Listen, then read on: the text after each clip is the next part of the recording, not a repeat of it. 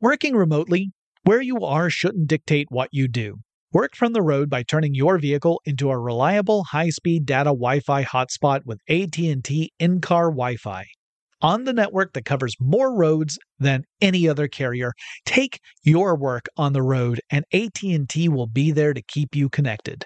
Connect up to 10 devices and stream conference calls, finish up that presentation, or answer last-minute emails. Why wait? Go to att.com/in-car Wi-Fi today for free trial eligibility. Based on independent third-party data, number of devices varies by manufacturer. Always pay careful attention to the road and don't drive distracted. Wi-Fi hotspot intended for passenger use only when vehicle is in operation. Compatible device and vehicle required.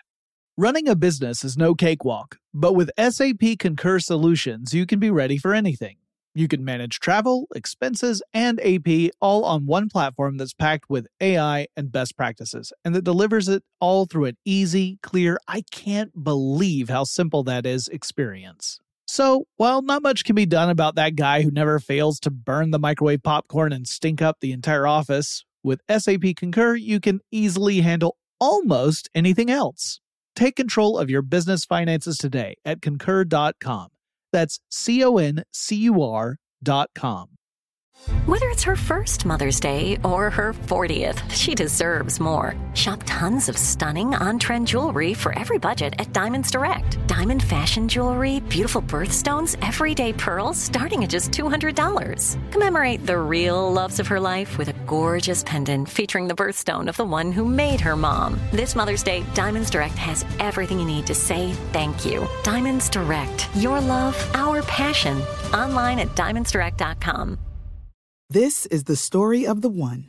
As head of maintenance at a concert hall, he knows the show must always go on. That's why he works behind the scenes, ensuring every light is working, the HVAC is humming, and his facility shines. With Grainger's supplies and solutions for every challenge he faces, plus 24/7 customer support, his venue never misses a beat. Call quickgrainger.com or just stop by. Grainger, for the ones who get it done. Brought to you by the reinvented 2012 Camry. It's ready. Are you? Hey there, Tech Stuff listeners. This is Jonathan Strickland, and I've got a request for all of you. Now, Chris and I have decided that we're going to try an experiment. We're doing our first crowdsourced episode of Tech Stuff, and we want to know what your pick is for the worst video game of all time. Now, nominations, you can make one nomination. You nominate one game, and you need to tell us the name of the game and the platform it was on.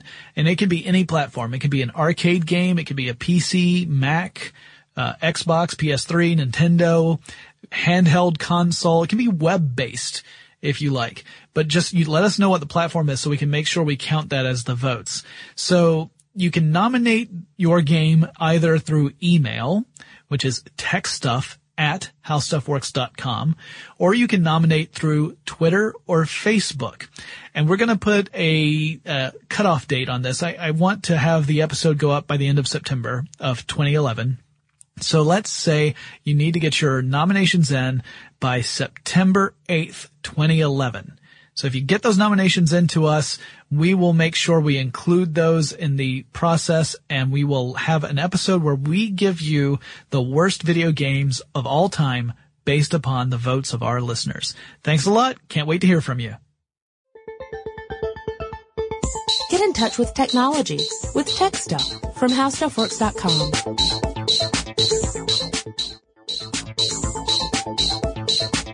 Hello, everyone. Welcome to Tech Stuff. My name is Chris Paulette, and I am an editor at HowStuffWorks.com. Sitting across from me, as always, is senior writer Jonathan Strickland. You just call out my name, and you know wherever I am, I'll come running. Yes. So that's sort of pertinent to... Yeah, it's pertinent to our discussion, but before we get into it, let's start off with a little listener mail.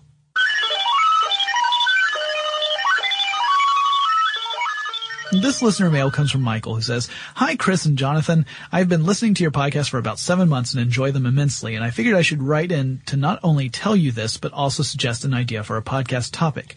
I'm writing this email on the day after more riots in London, and as I watch the rolling news coverage, I keep hearing people suggesting that social media was integral to the way the looting and violence played out.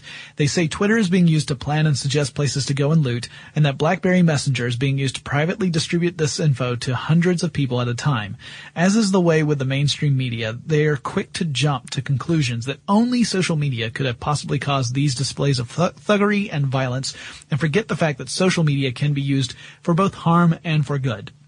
In recent months, the Arab Spring has similar commentary. Twitter has been blocked in certain countries, and many rallies have been organized using only Twitter. What do you guys make of this? Has social media been as integral as everyone is saying it has been?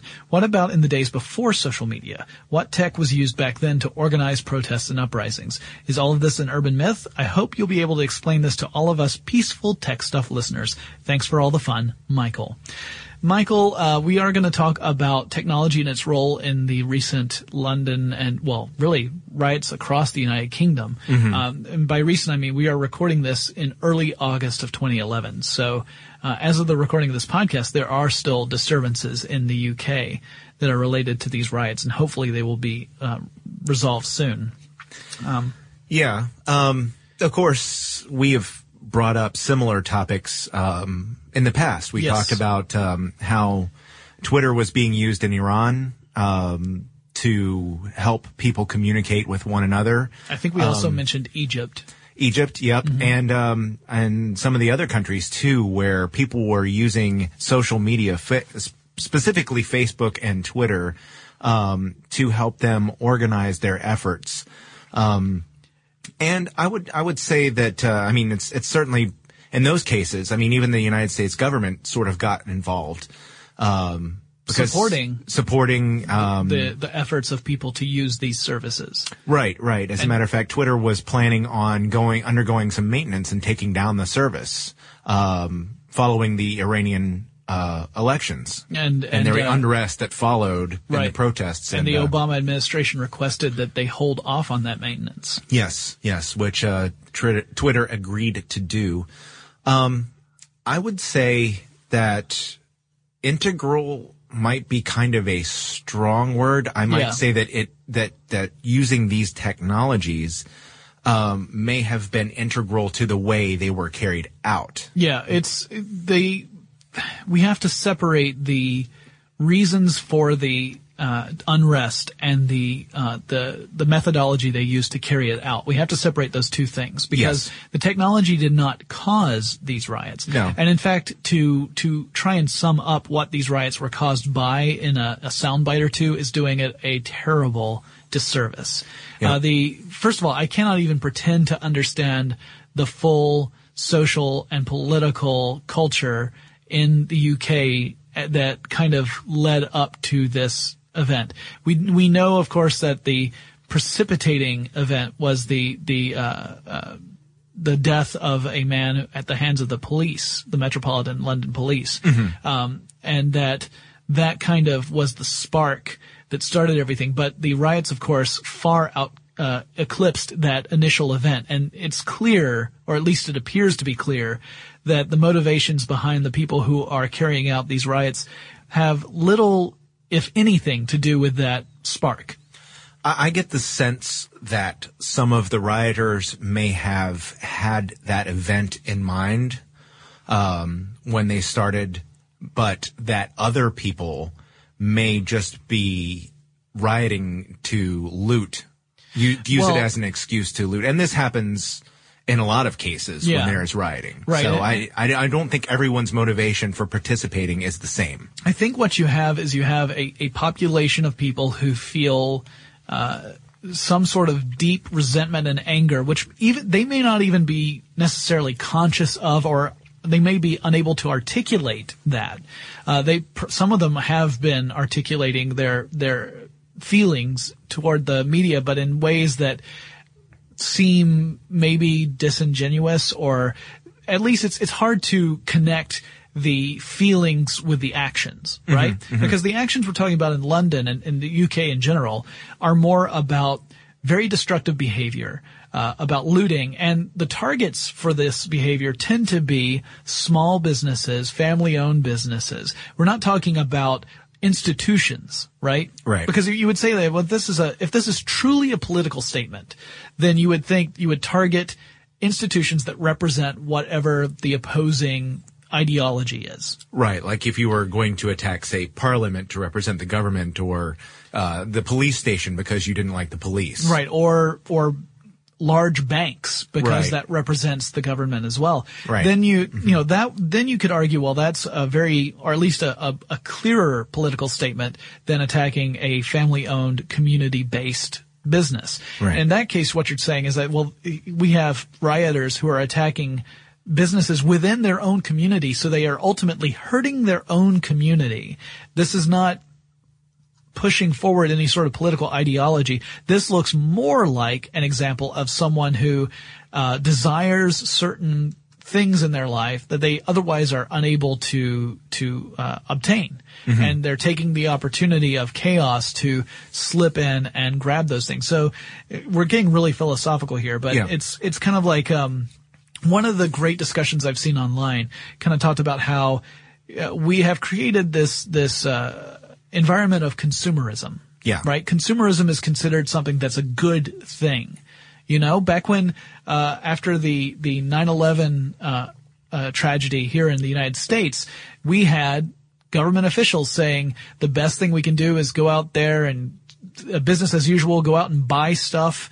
I mean, buying things was definitely part of the strategy to continue to combat this terrorism, which is saying that consumerism is like a foundation of what our society is right now. So we have promoted this idea that to make your life better, you should go out and buy stuff. And I'm not saying whether or not that's good or bad. I'm not passing judgment on that because I'm a consumer. I have lots of things that if you were to step outside and be objective, you'd say, all right, that's a luxury. That's not something you have to have, right? I mean, I've got those things. I've got some of them sitting in front of me. But the promotion of consumerism to a population of people who don't have the income to spend on that consumerism can create a level of frustration and anger and greed. You've got these people who are being told over and over again, buying this will make you happy. You know, owning this will make you a better person. That kind of message gets put forth, and then they have no avenue where they can actually purchase said product.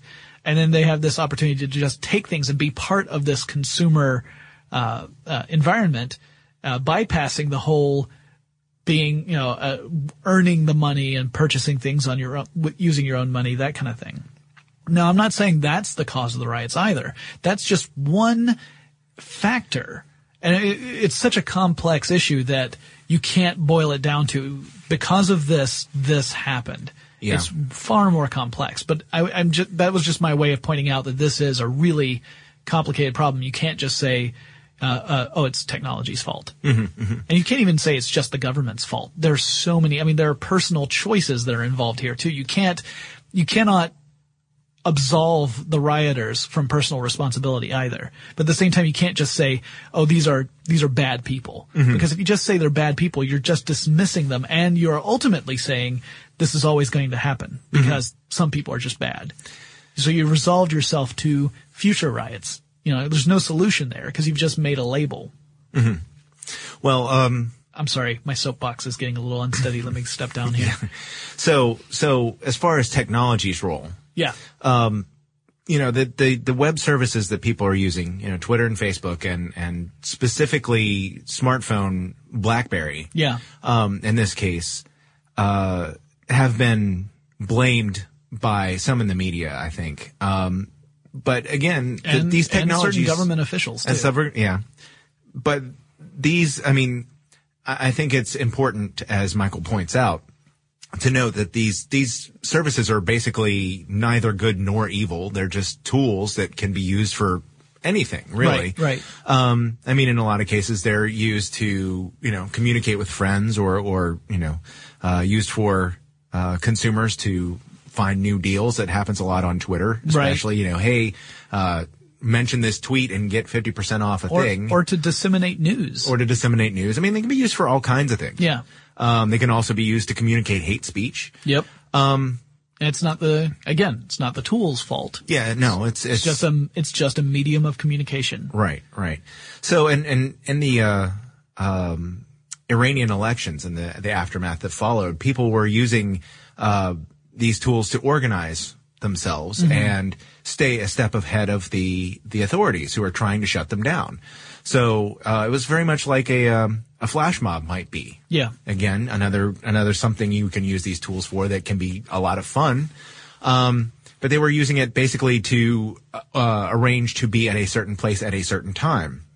They would meet, they would all take their own path to get there. They would meet, they would do a demonstration, and then they would leave to organize again in another location. And by the time the authorities were able to catch up with them, or they thought they would catch up with them, they were gone. Yeah, the crowd had dispersed, and it wasn't, they were getting their point across by getting a lot of media attention and showing solidarity, but they were also being very careful not to become an easy target. Right. And in this case, a lot of people in the media said this is a good thing.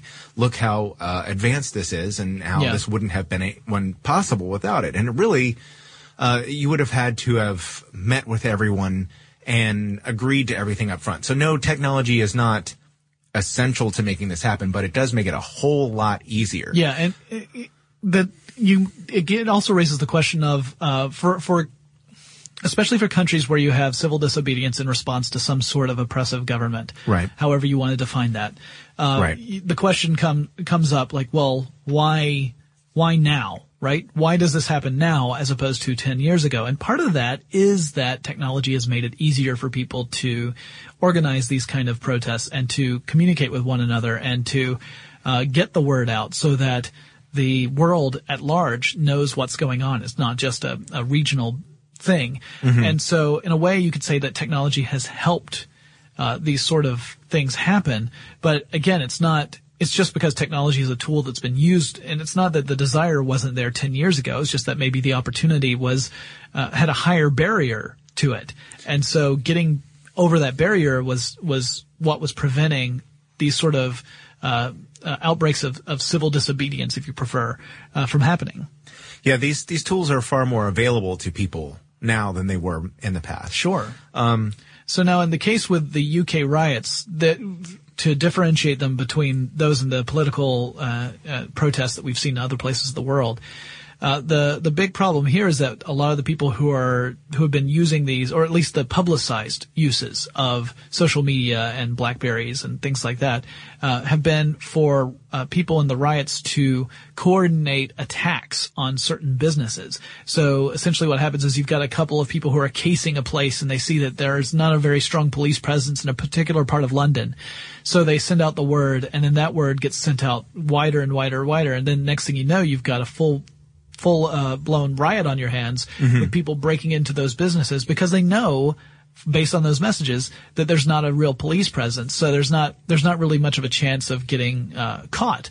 So they take the advantage of the situation and they break in and they loot, essentially. Yeah. And then you've got some people who go even further than that, who are burning buildings, which I can't even get into the psychology of that. I mean, it's so foreign to me that not only are you like, I don't understand the motivations behind it. I don't know if it's anger. I don't know if it's just something else that is really indefinable. And I can't pretend to understand, so I'm not really going to go into it. But at any rate, you've got the use of this technology to organize these, and organize is really kind of too strong a word. It's more like a call to arms saying, hey guys, if you want free stuff, come here and break in and you can take it from this place. Yeah. It's not really so much organizing as it is just, snatching up an opportunity because the police are otherwise occupied. And you've got a very mobile, group out there. I mean, these are all, for the most part, if you see the news, they all talk about being youths. So they're young people, in their teens and 20s mostly. I've heard some as young as 10. So you've got very young people who are in a city that has a lot of ways of getting around, particularly using the underground system, the tube. So there's been talk about possibly shutting down just the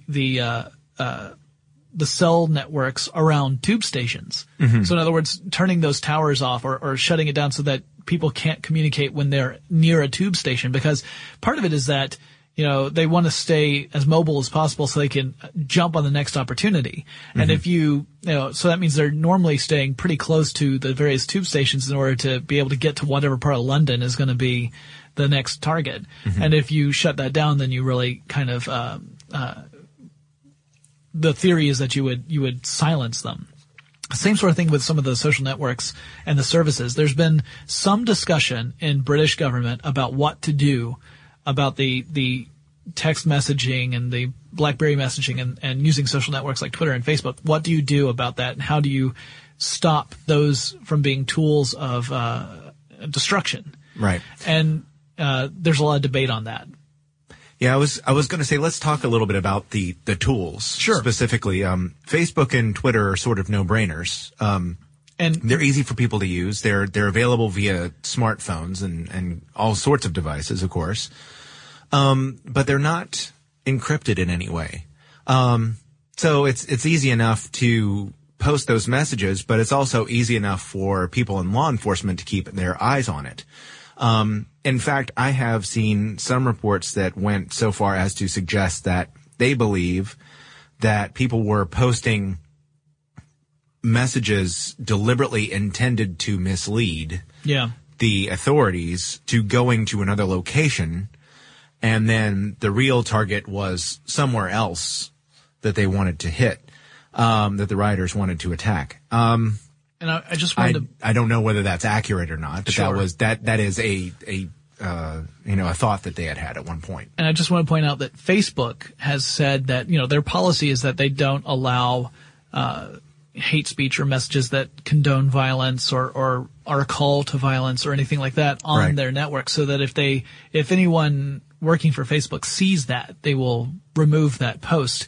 So at least Facebook already is saying that, we don't need government intervention necessarily because we already do this ourselves. Although one might wonder how effective that can be. I mean, that raises another question that we'll get to in a minute about how viable would a solution be to limit or shut down these social networking services. But we'll have to get into that discussion before, after we talk about all the different specific services. Mm-hmm. The most interesting one to me is the BlackBerry Messenger. Right. Apparently, according to Ofcom, BlackBerries are more common phones among teens in the United Kingdom.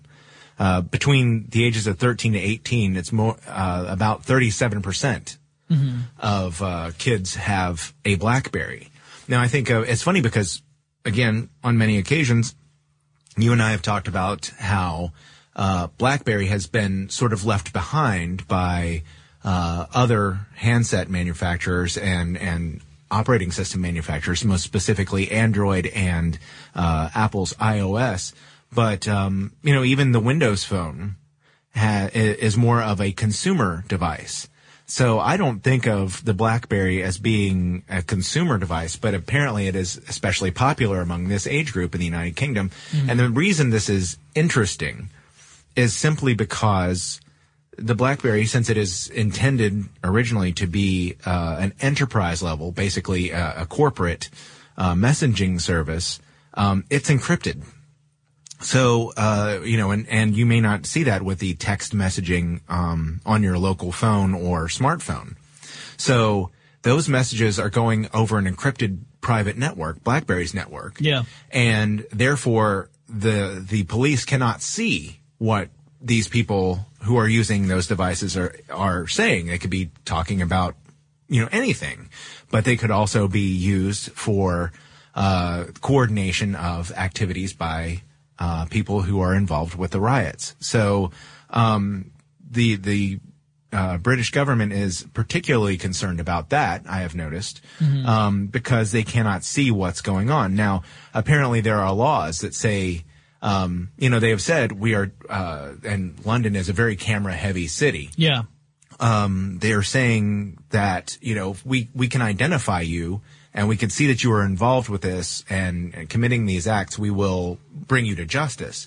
Apparently there are some laws that say that they can't just subpoena all these messaging records without knowing, in fact, that it is that person up front, and then getting the phone records from that person to confirm whether or not he or she was involved. Which seems kind of interesting. I know it's more complicated than that, but then you're arguing like the argument seems to be you can't get the evidence that they committed something unless you can prove that they committed something already, which is a catch-22, right? Yes. Unless you're just saying that you want more corroborating evidence and you already had plenty of evidence to start with. Or the alternative is you can say, well, how strict is that? If you get an accusation, is that enough for it to get a request for the information? Because, the way it's worded, it sounds like you have to have more than just an accusation. Because otherwise there's no teeth to that at all, right? Right. And apparently, Research in Motion, which is the Canadian company that, is behind the BlackBerry, has said it will cooperate with authorities, which, caused a group of hackers called Team Poison to take over the BlackBerry blog, basically break in, and they posted a message saying that if RIM, as Research in Motion is known popularly, cooperates with the police, then they will, stage an attack against. And Team Poison also has a history with other anti-sec hacker groups like Anonymous and LulzSec. They're in a way, they're almost like rivals to LulzSec. That's probably putting it a little too black and white. It's just like any of these groups, it's kind of hazy because, the very nature of the groups themselves are pretty hazy. And to add on to this, the idea that the government is looking into the possibility of limiting or shutting down these services it gathered a lot of criticism early on, and there are many reasons why the criticisms have been directed at this potential route of action. Which I should add, the government never said that it was going to do this; it said it was looking at it, like considering it, which means that they could have come to the same conclusions that everyone else has, or that a lot of the vocal opponents have come to. One of those is just that. Using this as a blanket approach means that you are eliminating the social rights of innocent people. If you were to just shut down these services and all across the board, then innocent people who have nothing to do with the riots would also have that avenue of communication taken away from them. And so that begins to raise a question of, are you violating the civil rights of innocent people? Right. If you are trying to identify people and block them based upon their identity, that raises the question of how viable is this operation? Because one, you have to identify everyone, so that's a huge job. Two, you have to block them, and then three, you have to deal with the fact that there are ways around bans and being blocked. There are web proxies that are changing your IP address on your device. They're using other services that weren't covered under the ban in the first place. There's lots of different ways around it, and it's like playing whack-a-mole, on the highest setting. You knock down one avenue of communication and 5 more have sprung up. So it may not even be viable unless you did an all or nothing kind of approach. But in that case, you're blanketing everyone. And then how do you how do you make an emergency phone call if they've shut down the cell phone system? Like, it means that you've cut down the communication of everybody. So it may just not even be possible, much less you can all argue the social reasons, but just the technological implementation is so complex that it may be off the board. Yeah, there are just too many people, including the authorities, who are relying on these networks. For that to be feasible. But I do want to, before we get too far into it, and this is illustrative of Michael's point too.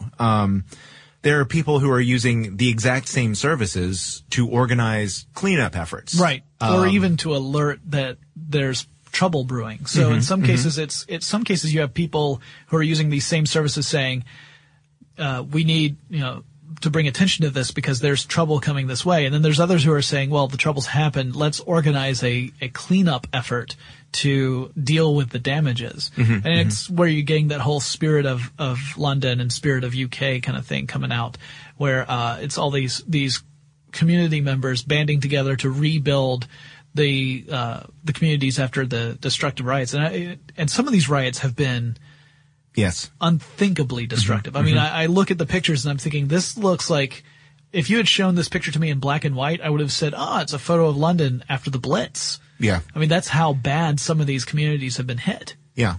And I've seen it compared, just on some of the people that I followed on social networks. You know, people have said that it's sort of, in cleaning it up, it's sort of like the spirit of the Blitz, like they were, you know, pushing back and helping clean up. One article that I had read on the BBC News site, mentioned Dan Thompson, who's an artist, and he started a Twitter account called @RiotCleanup. And Riot Cleanup had, when I first checked it out, more than 86,000 followers. They're down, as of this recording, to a little under, it's about 85,500, which suggests to me that things may be quieting down a little bit.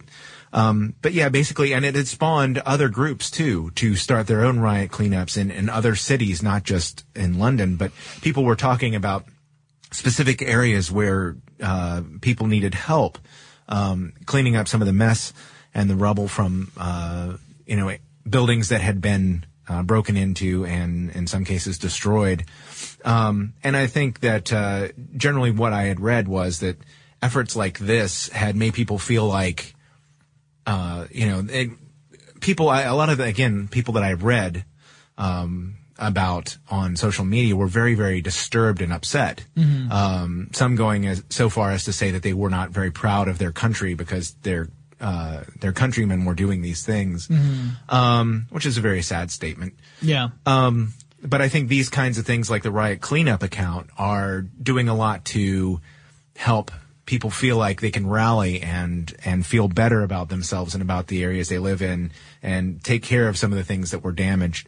And hopefully to not give the sense to people who don't use Twitter or Facebook or these higher technology, services that no, they're not all, they can be used for good things. Yeah.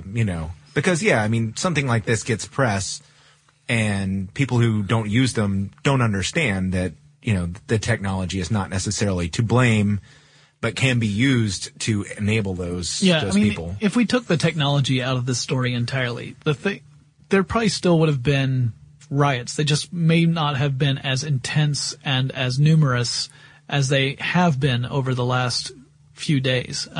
It certainly enabled people to be more agile in their movements. Right. Yeah, the technology aided, but it did not cause this, and to suggest otherwise is being pretty naive and short-sighted. The takeaway I get is that what you need to do is look at the underlying problems that allowed this situation to even start. And it may very well be that there is no solution to those underlying problems. It might well be that the problems that exist are so ingrained in our society that there's no real way to solve them, which is unfortunate. It's also possibly true, but without actually looking at it, we can't really come to that conclusion. And to just jump on the technology aspect of this story is to ignore the deeper causes that are fueling the riots in the first place, right? So, yeah, the technology part is a problem. I mean, the government has to do something, right? And in fact, by the time we're recording this podcast, there already been some pretty significant strides, and the riots do seem to be calming down now. Yes. It's seem to be under control. But the government was in a tough position because it had to respond. It had all these innocent people who were being targeted, and through no fault of their own. And they had very few resources at their disposal to be able to respond to this issue. And one of they're looking for a quick and relatively easy solution to a very complex problem. Yes. And I'm not saying that the government was just focusing on technology or just focusing on a quick solution, but that was one of the things the government had to consider. So when you're looking at something as widespread as that and so apparently out of control, and it's due to very complex factors that have been boiling up for generations, there's no real easy solution in the first place. So I think the government said that they were looking at that. I think if they had thought about it a little bit longer or talked with some experts, they would have realized very quickly that shutting this down is not really a viable choice. And to the media jumping on the announcement, I think that made it more than what it was as far as the technology aspect and what to do about it is concerned. It drew a lot of attention to it and probably made more of a mountain out of it than it should have been. But at the same time, I mean, it was very obvious that the technology was playing a role. I mean, there's no way of getting around it. It's just that, again, if the technology hadn't been there, I think we would have still seen a disturbance. It just wouldn't have been as coordinated. Right. So you can't, shutting down the means of communication wouldn't necessarily solve any problems. So, thank you so much, Michael, for sending that question in. And I mean, I think this is a good companion piece to our other one about using technology in various forms of, protests, because this is kind of like the opposite. Right? Using them in order to cause damage and maybe for personal gain as opposed to trying to actually make social and political changes. Because I get the feeling that these riots really didn't have a goal outside of mayhem and looting. At least not one that was clear to the average observer. I know that I'm still struggling to understand it, and I probably will for quite some time. So great question. If you guys have any suggestions for future tech stuff topics, we highly recommend you get in touch with us and let us know.